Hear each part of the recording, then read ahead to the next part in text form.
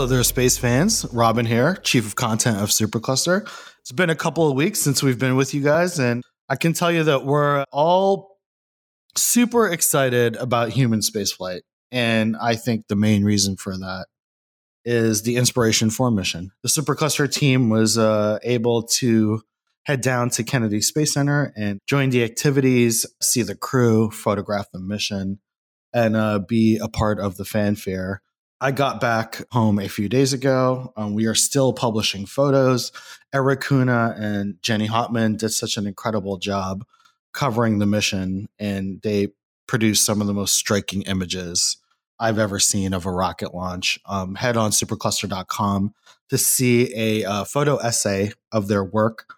It's truly the mission through their eyes and through the eyes of our team. I have a quick photo in there too. And Joey Roulette from The Verge has a photo in there he caught of me and John Krause, who is a regular contributor to Supercluster and is the Inspiration 4 missions photographer. His call sign was Snap, which, John, if you're listening, I'm never going to call you that.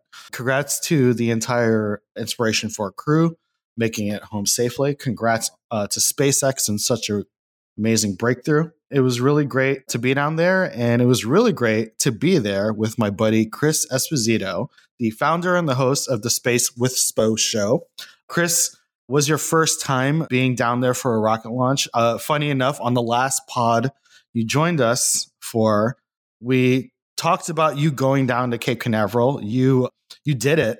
You said that you were going to do it, and you did it. So welcome back to the show, first of all. Yep. Thank you so much for having me. It is a pleasure to be back here, guys. Chris, immediately, I need to know, what was your initial reaction? We have a lot to talk about, but what was your initial reaction to being at Kennedy Space Center as a badged member of the media? Yeah, I guess for me, it was just such a surreal experience. I mean, just for like my entire story, right? Like literally when this mission started from the Super Bowl commercial, that next day I made a video and they reposted it. And, I was pretty involved with this from day one. And to fast forward, to go down to Kennedy Space Center, when I got through the security section and, I'm driving down, I see the vehicle assembly building and, I'm pulling into the media section. It all kind of hit me that like, I'm here to watch history. And it was just such an amazing experience. I'm so lucky to have witnessed that. And there's so much to talk about. Where should we even start about this launch? First and foremost, you mentioned the vehicle assembly building. Now, when you're a first timer down at Kennedy Space Center and down at the Space Coast in general, the first thing you notice is the VAB, the vehicle assembly building. It is the largest single-story building in the world. And it is, you have to see it in person to believe it, but it is gigantic and overwhelming. And the American flag on it is huge. You could park a city bus on one of the stripes. The meatball is gigantic. It's stories tall. So it's an overwhelming feeling. And it really represents the importance and the gravity of where you are. Kennedy Space Center is hallowed ground, and it's a location that has seen some of humanity's greatest achievements. The one being Apollo 11. Mm-hmm. And we'll get into this. Apollo 11 was launched from Pad 39A, which is now being leased by SpaceX, and it is where the Inspiration 4 crew launched from.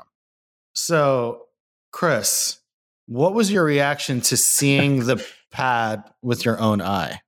Yeah. So when I saw the pad for the first time, it really hit me how close we were. Like it didn't really, I didn't understand how lucky I was to be standing where I was. And then all of a sudden, you point out there, the pad's right there. You can see the Crew Dragon capsule sitting up there with your eyes. Like it was so close. I mean, how close was that? Like 3 or 4 football fields?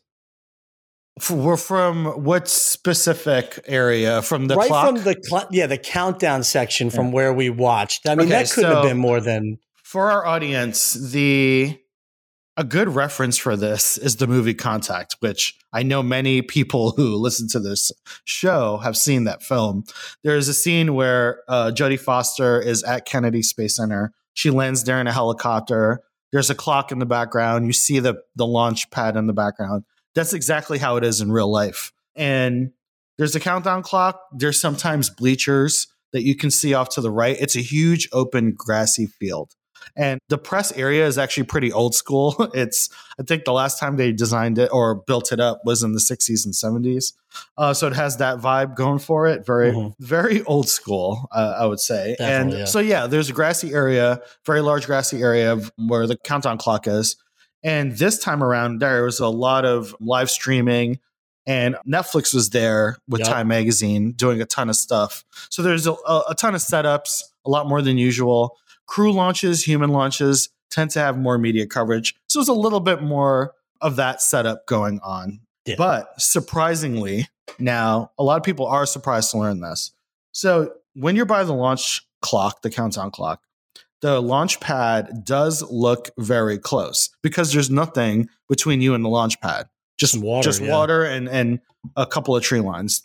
You're actually closer. I forgot the number, but you're closer to 4 miles. I think 3.5 to 4 miles. No way. It just looks, it's like an optical illusion. Yes. Yeah. And sometimes we get a lot of messages because Eric or John or someone will take a photo and it'll look ridiculously close. We've had a spaceport security and reps from other companies call us and say, hey, is your photographer on our base or on our site? And I'm like, no, we're outside. We're just using a lens, the right lens and at the right angle. And, the photographers are skilled. They know how to take photos, that look like they're super close up. So either way, the press site, I believe, is the closest people can be to the rocket launch itself from that pad. So you got your full experience. Yeah. Let's not even talk about the launch yet. What made you go down for the mission? Honestly, we were having a conversation on my podcast, right? And, I take, the advice that you give me to heart a lot, right? So we were talking and I remember I asked you a question. I was like, give me some advice where I can put myself in the right position to succeed in this industry. And I remember you saying, you got to be boots on the ground, Chris, right? Like your audience is ready for you to make some noise on the ground, right? Like for me, I talk a big game of like, I want to change the industry. I want to bring more energy to space, right? And now I felt like it was time to put my money where my mouth is, right? Like I've been doing this for a year now, and it's time to go out there and to make mistakes and to learn the ropes of live streaming and to, doing a show live on the ground. And honestly, like we'll get into the launch, but overall, like this week changed my life forever. All right. What was your first mistake?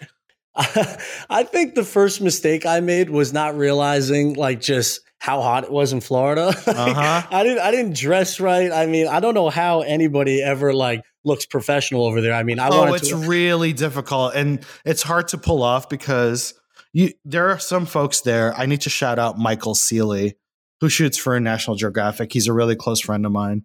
He wears a suit a lot, or he's wearing a long sleeve button down with dress pants. Okay, so Michael Seeley is a space flight photographer. He's one of the best, but he also has like an incredible corporate job where he's a leader in the medical world. So he's always dressed for that. He's dressed for business. He's a professional, and he also dresses this way to Kennedy Space Center, and it pressures the rest of us to be on that level.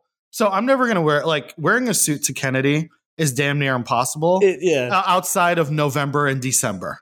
I mean, it's not happening. If I could, I would have worn a bathing suit to the launch. I mean, it was that hot. I had so much acne on my forehead this week because I was wiping so much sweat off my head last week. I would say that was a big mistake. Some other mistakes I made, just some wrong turns here and there. Florida is pretty confusing. I mean, it's very confusing. Okay, so funny enough, you called me when you were on the way in because you were kind of lost. And it's very lost, when I hung up the phone on you, I went straight to one of the NASA reps and I said, hey, the folks coming in here don't have a map or directions. There's a lot of first timers here. And everyone agreed at the same time. Oh, yes, that is right.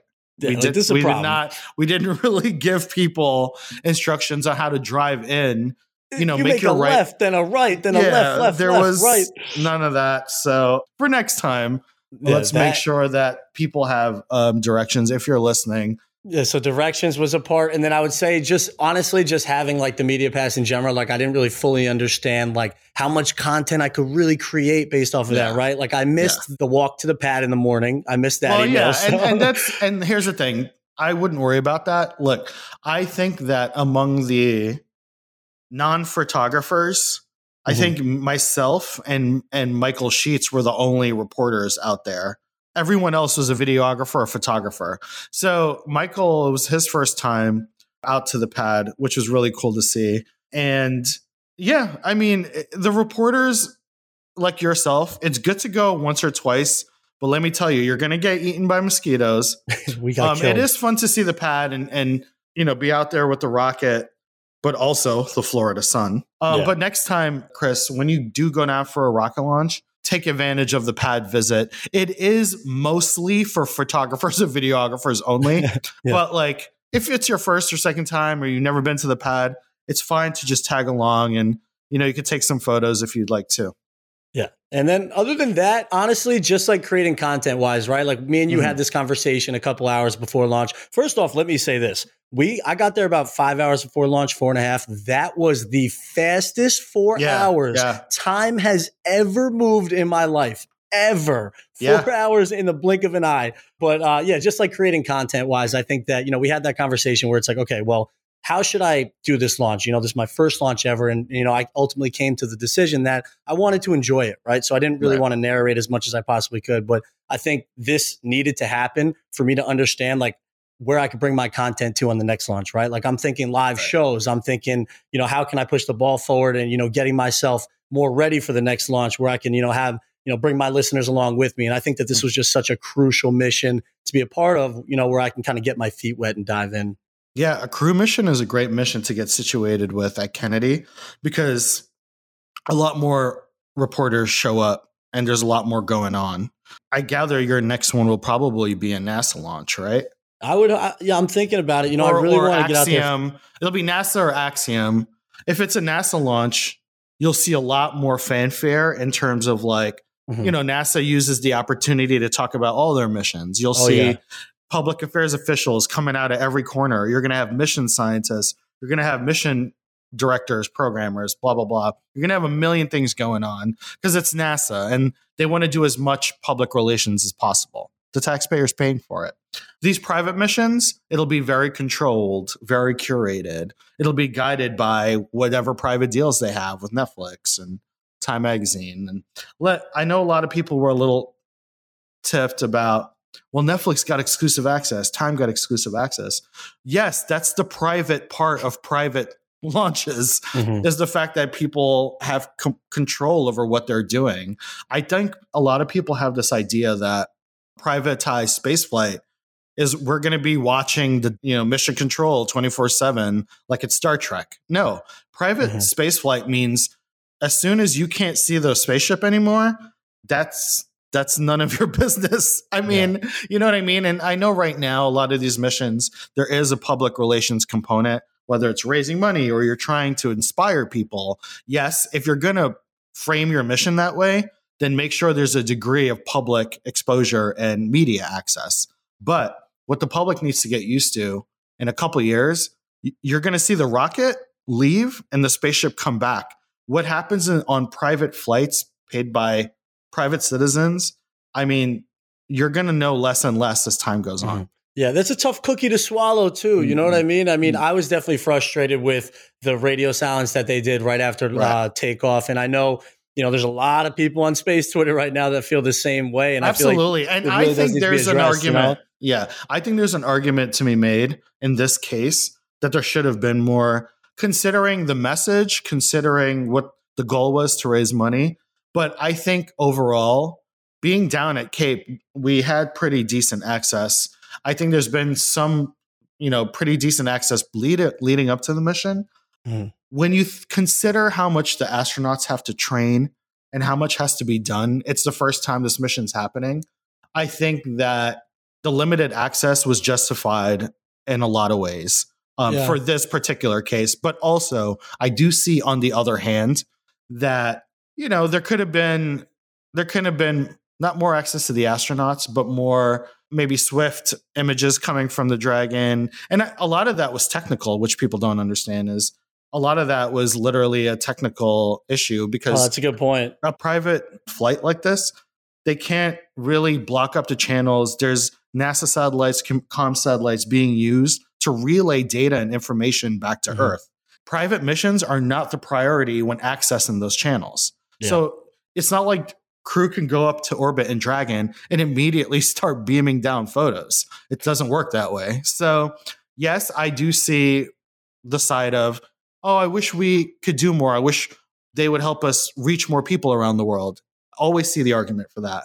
But at the same time, this was the first time this was happening. There was technical challenges. And also, the mission is expensive. So if Jared paid $100 million donation to St. Jude, plus he paid for the 4 seats. The $55 million. Yeah. He obviously went to Netflix and gave them exclusive and 5 episodes of a documentary. I'm sure that deal was in the tens of millions. If I had to guess, I would say 40 to 50 million in some form. And I think that helped pay for the mission. So I don't know if that will ever be revealed, but Netflix gave tens of millions of dollars to get the exclusive rights to this mission, which helped pay for the mission. So you're going to see a lot of deals happening in the future. Let's say I really wanted to fly on Starship. I want to go to the moon. Elon Musk says, oh, Robin, you can go. Just give me $60 million. But I only have 20 million. So what am I going to do? I'm going to go to HBO or I'm going to go to Apple TV. I'm going to say, hey, I'm going to the moon. I'm like a nobody. Do you guys want to film this? I might die. Give me $40 million on top of my 20, and you have the exclusive rights to watch me die while going to the moon. Literally, yeah. You know what I mean? So you got to think when it's the first all private mission, that's what private means.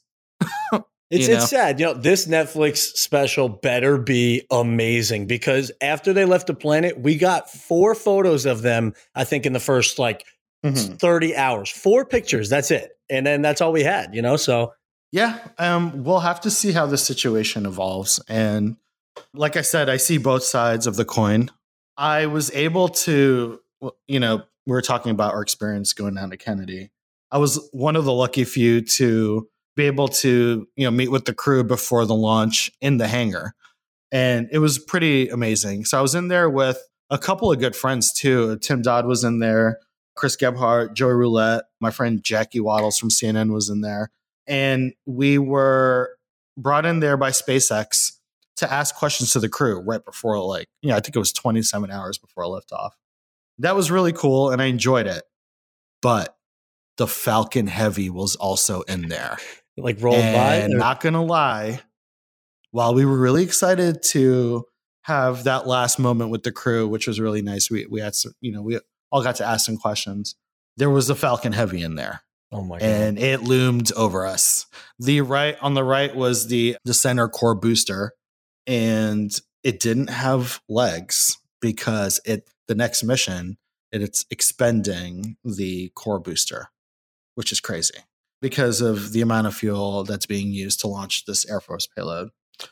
But the side boosters were in there, and they did have the grip fins. And I believe that those 2 side boosters are going to land on both drone ships at the same time, which has never been done before. We've seen the visual of the twin boosters landing at Cape Canaveral, which is incredible. But to have a live stream where we get to watch them both land on the drone ship, that's going to be pretty dope. It's going to be incredible. It's so funny how these things are just sitting around all these space sites. Yeah. And the more you look, the more you can see what's going to happen in the future. Yeah, exactly. So it was really cool to be there among the Falcon Heavy. It's been a while since they've launched it, and it's a lot of everyone's favorite vehicle. Even though it doesn't launch crew, it has some pretty amazing missions coming up. It's going to help build a lunar gateway. It's going to launch Europa Clipper. It's going to launch all these, pretty amazing payloads. And a lot of people thought that Falcon Heavy, especially Elon Musk, a lot of people thought that Falcon Heavy would be immediately redundant in terms of Starship would be magically appearing and Falcon Heavy would not be needed anymore. But no, they need Falcon Heavy, and it's got some pretty amazing missions coming up. Chris, you have to get down to a Falcon Heavy launch. I know the crew is amazing, but you've done a crew.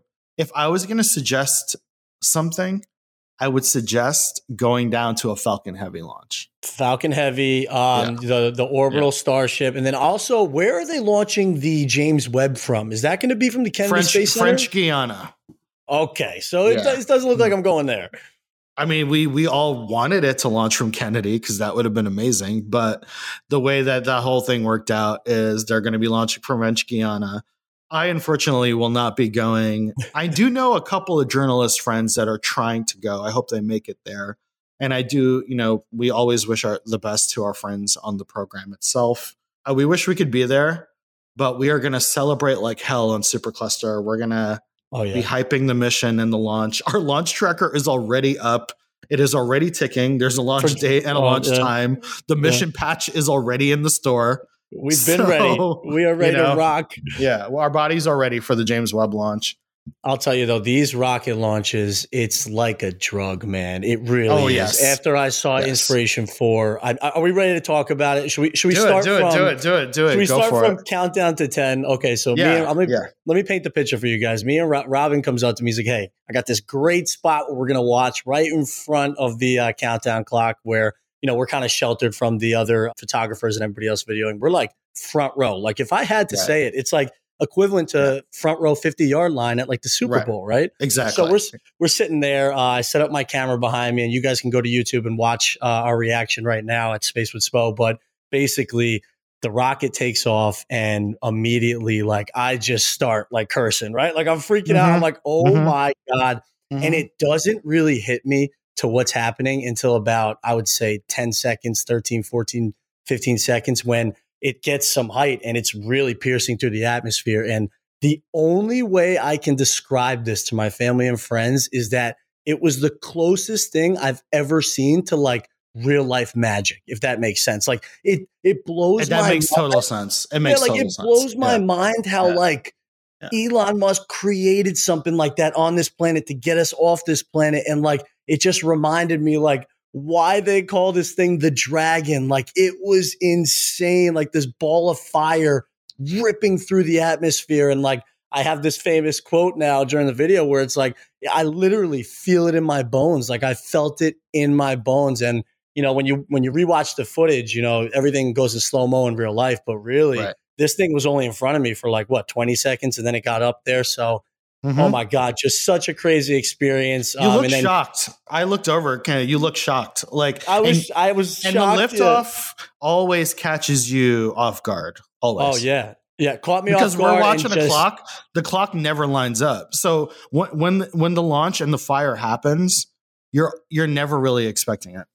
Yeah, I wasn't expecting it. Like you could see I was like actually facing the wrong way on the camera. And like I was just felt with this like emotion of like, not to get too emotional here, but I was like, this is so crazy. I was like, humans have been around like, what we're doing for like 300,000 years, right? Like it is just so bizarre that I am standing here part of a mission of the first civilians to orbit the planet by themselves that are non-astronauts. And it's just like all hit me at once. Like it was just so inspiring, such an incredible moment. I think the crew and the fact that we were able to relate to them, and, we had Haley, Chris, Cian, and Jared, like, we all felt like a family. And I don't know, it was just such a great moment in time that I will never forget. And honestly, like I will cherish for the rest of my life. And now I need to get to another launch. Like I just have to. Like I'm literally dying to get to another launch. I'll repeat that sentiment because for me, I think the entire crew is great. They're all incredible people, and getting to know them and their stories have been really cool part of the mission. For me though, Chris especially, he just seems like your neighbor. He just seems like your neighbor. Like like he was mowing the lawn that morning, 100%. He was playing Xbox Live after his kids went to sleep. It's like this guy you see at the hardware store.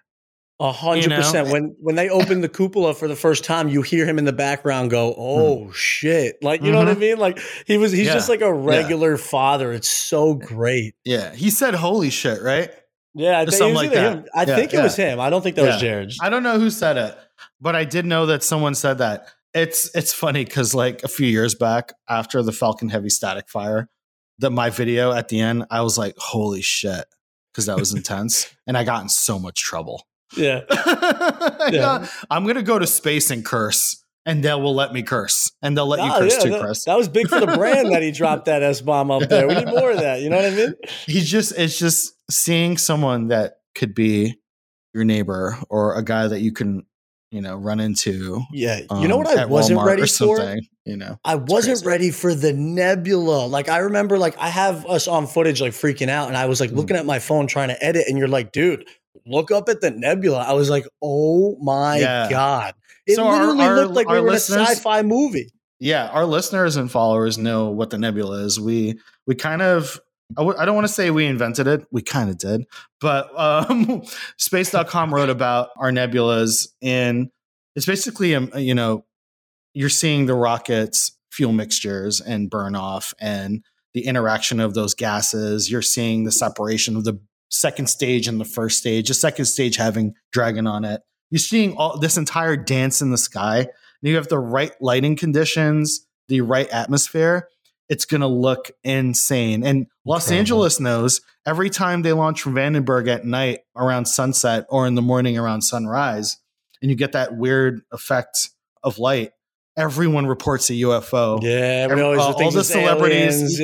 All the celebrities go on Twitter and report UFO sighting because LA doesn't see those launches unless it's the right conditions. But I have to say, the Inspiration 4 launch was one of the most beautiful rocket launches I have ever seen. It was kind of a greatest hits of the visuals you see with a night launch. You got your nebula, you got your jellyfish. You can see the booster separation. You saw most of the stuff that you never really see during launches.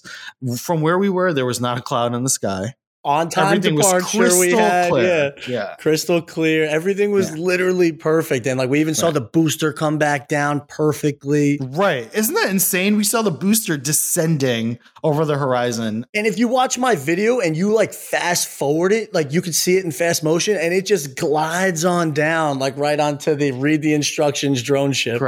Crazy. And along with Chris and I, behind the clock was Eric Kuna. Shout out Eric. Yeah, I texted Chris earlier. I made a joke. He's the Morpheus of space photography. He is just a legend. Everyone looks up to him. Like, he's doing new things and he's breaking these barriers with photography and creating something fresh and new. We are very lucky to have him here at Supercluster and the work that he does. I feel like every crewed mission, his photos have become among the most iconic photos of those missions. 100%. I had Eric cracking up in my reaction over there. He was looking over. He was dying. Yeah. Eric, he looked over to me. He's like, yo, is that guy from your neighborhood or something? And I was like, yeah, he is, literally. And he's like, yeah, you two seem like you came from, same kind of cloth. And I was like, yep. We're loud New Yorkers. I was definitely one of the loudest people to ever step foot on the media section in the Kennedy Space Center. Yeah, Robin, let me ask you this. Go ahead. I was going to say, what do you think about the haters on Twitter that are basically talking a lot of smack about the amount of science that was done up there, right? Like, a lot of people are complaining about, okay, let's move on to the next mission and let's get some real science done. Like, what do you think about that? Like how do you feel? I'm all for science. Yes, we should be doing science in space, and people are. There's people on the space station 24/7 doing science. Like, we're doing a lot. This is about expanding access for everyday people. This is about breaking that barrier, and sort of two things can happen at the same time. You know what I mean? Like, SpaceX is also launching astronauts to the space station to do science. They can do that and also run their business just like any private company would. If SpaceX was just launching tourists and private astronauts to orbit and back as their business, yes, there's criticism to be made there because their name is Space Exploration Technologies. But let's face the facts here. Their priority is NASA. Their priority is getting humans back to the moon for NASA. Let's give them some room to make some money here. Yeah, I mean, at the end of the day, it's called Inspiration 4, not necessarily Science 4. You know what I mean? They got paid for by a private citizen, y'all. They did do science. They raised $200 million for St. Jude. And they did do some science up there. You can look it up. But I think alone looking at the physical beings of these 4 people. Remember, these are not career trained astronauts. Career trained astronauts are, a lot of them come from the military where they do a lot of physical training. Mm-hmm. And being an astronaut candidate and being an astronaut trainee for NASA is a grueling, impossible experience. They do not choose anybody to do this. It is an academic triathlon. It is a physical endurance that you will not believe. And then you go to space, maybe. These 4 people went to orbit for 3 days. Orbit. This is not space tourism. This is orbit. Yeah. You know what I mean? And I think that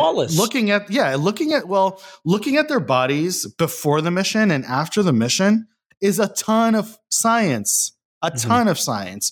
Haley is a cancer survivor. There's going to be science in studying the effects on her body coming back from space after 3 days. I hope people don't take this the wrong way, but I think Chris is a dad bod type, which I am, and he represents us dad bod guys. And that gives us hope that we could go to space. Oh, but also, when you have non-typical body shapes and non-typical, non-conventional, physical attributes going to space that are different from the 50 years of Air Force pilots and, incredible super soldiers who've gone to space. Like when you have a guy like Chris, I think that's important that we study what happens to his body. Thanks. And also, on top of everything, Chris, studying their psychology. How did they do on that front in those 3 days? How did a quote unquote everyday person with limited astronaut training deal with being in outer space where they can't leave their capsule and death is right outside? How did they react psychologically? That's the data I'm interested in. I know they did some cool science on there. Definitely interested in that. But if people think that no science was done or limited science was done, then you don't know what goes into space flight.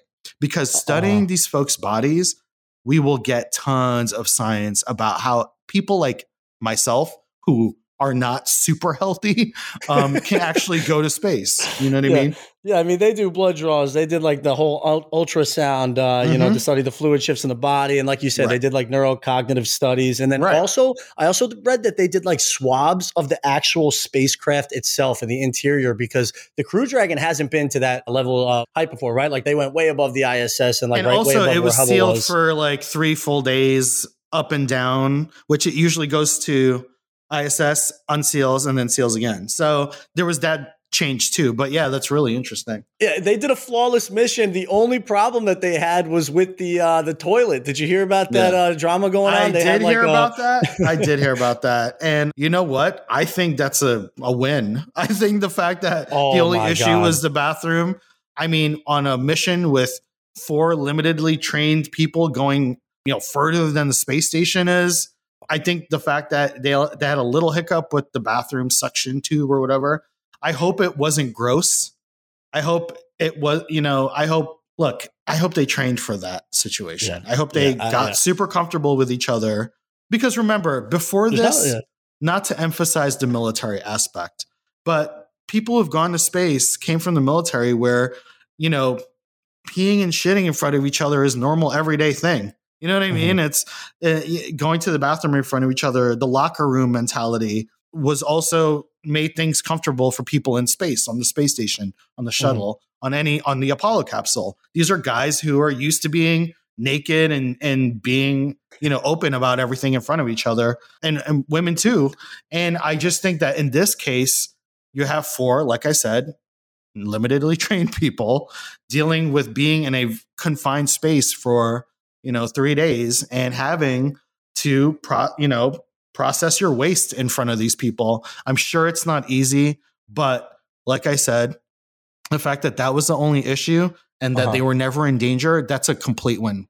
Oh my God, massive win. And would you agree that like this mission, like the fact that they landed home safely, like they're here, they're good to go, like they're fine, mission complete. Wouldn't you agree that this should be celebrated as like one of the biggest parties of all time? I mean, like this would have been so bad if something happened to these 4 people. And we are so absolutely. lucky I mean, that they They completed this mission and no one is harmed as of, we know right now no one's harmed, but we really should thank our lucky stars here if you're a space fan. Yeah. Anytime a human goes to space and comes back alive is a miracle. It should be said every time. It takes an extraordinary amount of work to get this right. And every time a rocket launches, it's a little miracle. That's what you're dealing with here in terms of gravity. But I was disappointed by the lack of national media coverage because Blue Origin and Virgin Galactic got tons of national coverage, like wall to wall. And this mission went so much further and was so much more dangerous, so much longer. I don't know. Everything was dialed up exponentially for this mission, including the risk. And there was no comment from the White House. There was no mention on like national. Yes, there was mentions in like national news websites, but like why wasn't Anderson Cooper at Kennedy Space Center? Where was like MSNBC? Where was Fox News? Where was all the giant, large networks covering this? It is a breakthrough moment for human spaceflight, no matter which way, no matter what words you want to use or how you want to categorize the mission. This was a breakthrough mission. I think that the public is going to have such a misunderstanding in the context of how important it is because of the lack of media coverage and the lack of, recognition from the White House as well. Yeah, lack of recognition. Elon had a viral tweet back at dissing Joe Biden for not saying anything. That went viral. Yeah. And then, while we were there, I mentioned to you, I was like, this lawn looks pretty empty right now. Like I thought in my mind it was going to be like wall to wall with reporters. Let me tell you, shuttle era and the first couple of crew launches for SpaceX, there was. And remember, that was early days of the pandemic too. So for this mission, I was a little surprised by the lack of like big networks joining. Like I said, there was a couple of big setups, local news, Netflix, but there wasn't as many reporters as there should have been. It's also weird to me that, so Elon puts another 50 million into the fundraiser at the end when they're coming home to push them over the edge. I think they're at like 210 or 15 million right now. Something around there, right? But for me, Robin, am I crazy? But that just seems a little low for like the world's first all-civilian space mission. I mean, we have some guys out there with some serious bankroll, and they didn't like even put in anything. Like in my mind, this should have been a multi-billion-dollar fundraiser. Especially from Jared starting it at 100 mil. I mean, what are your thoughts on that? Oh man, it could be a multitude of factors. One being that people are struggling right now, financially and with COVID, and the fact that I think this goes back to the attention the mission got. You know what I mean? I think that Blue Origin and Virgin Galactic got a ton of attention on this. And, there wasn't as many stories about this as there was about those missions. I also think that when billionaires are involved in anything, fundraising wise, everyone says, why doesn't the billionaire just give them all the money? And that, and really, when you have a fundraiser, but Jared Isaacman's face is on it and Elon Musk is involved, nobody wants to give money to that, especially rivals of these two.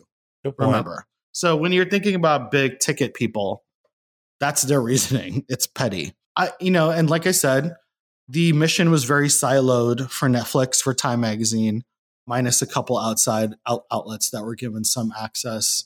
My one big criticism is I think that the Super Bowl commercial could have appealed to more people. I know some people thought it was cool. Some people liked it. Some people hated it. The song was incredible. I will say that. People love the song. But, when I think of a Super Bowl commercial for spaceflight, I'm thinking of Apple's 1984 commercial, the classic Super Bowl commercial, where a woman is running with a sledgehammer and she throws it at the screen, smashing the screen. It's a reference to George Orwell, Big Brother. Some Super Bowl ads stay with people forever. And while I thought that the Super Bowl ad was cool, I don't think it had that kind of gravitas that it was needed to inspire more and more people. Totally I think it was great for the sports crowd and the sports fans watching. But I think a Super Bowl commercial sometimes needs to transcend that audience to really get the message across, Yeah, we also didn't learn about the Netflix show until like way later on in the journey of this mission. They kind of threw it on us last minute. They didn't really hype anybody up for that. And then I also, they pulled the commercials once they started filling the crew, obviously, right? So it's like at the end of the day, though, I don't know, Robin, I think they picked the best possible crew ever. I mean, we got really lucky with that crew. Yeah. I think the crew is perfect.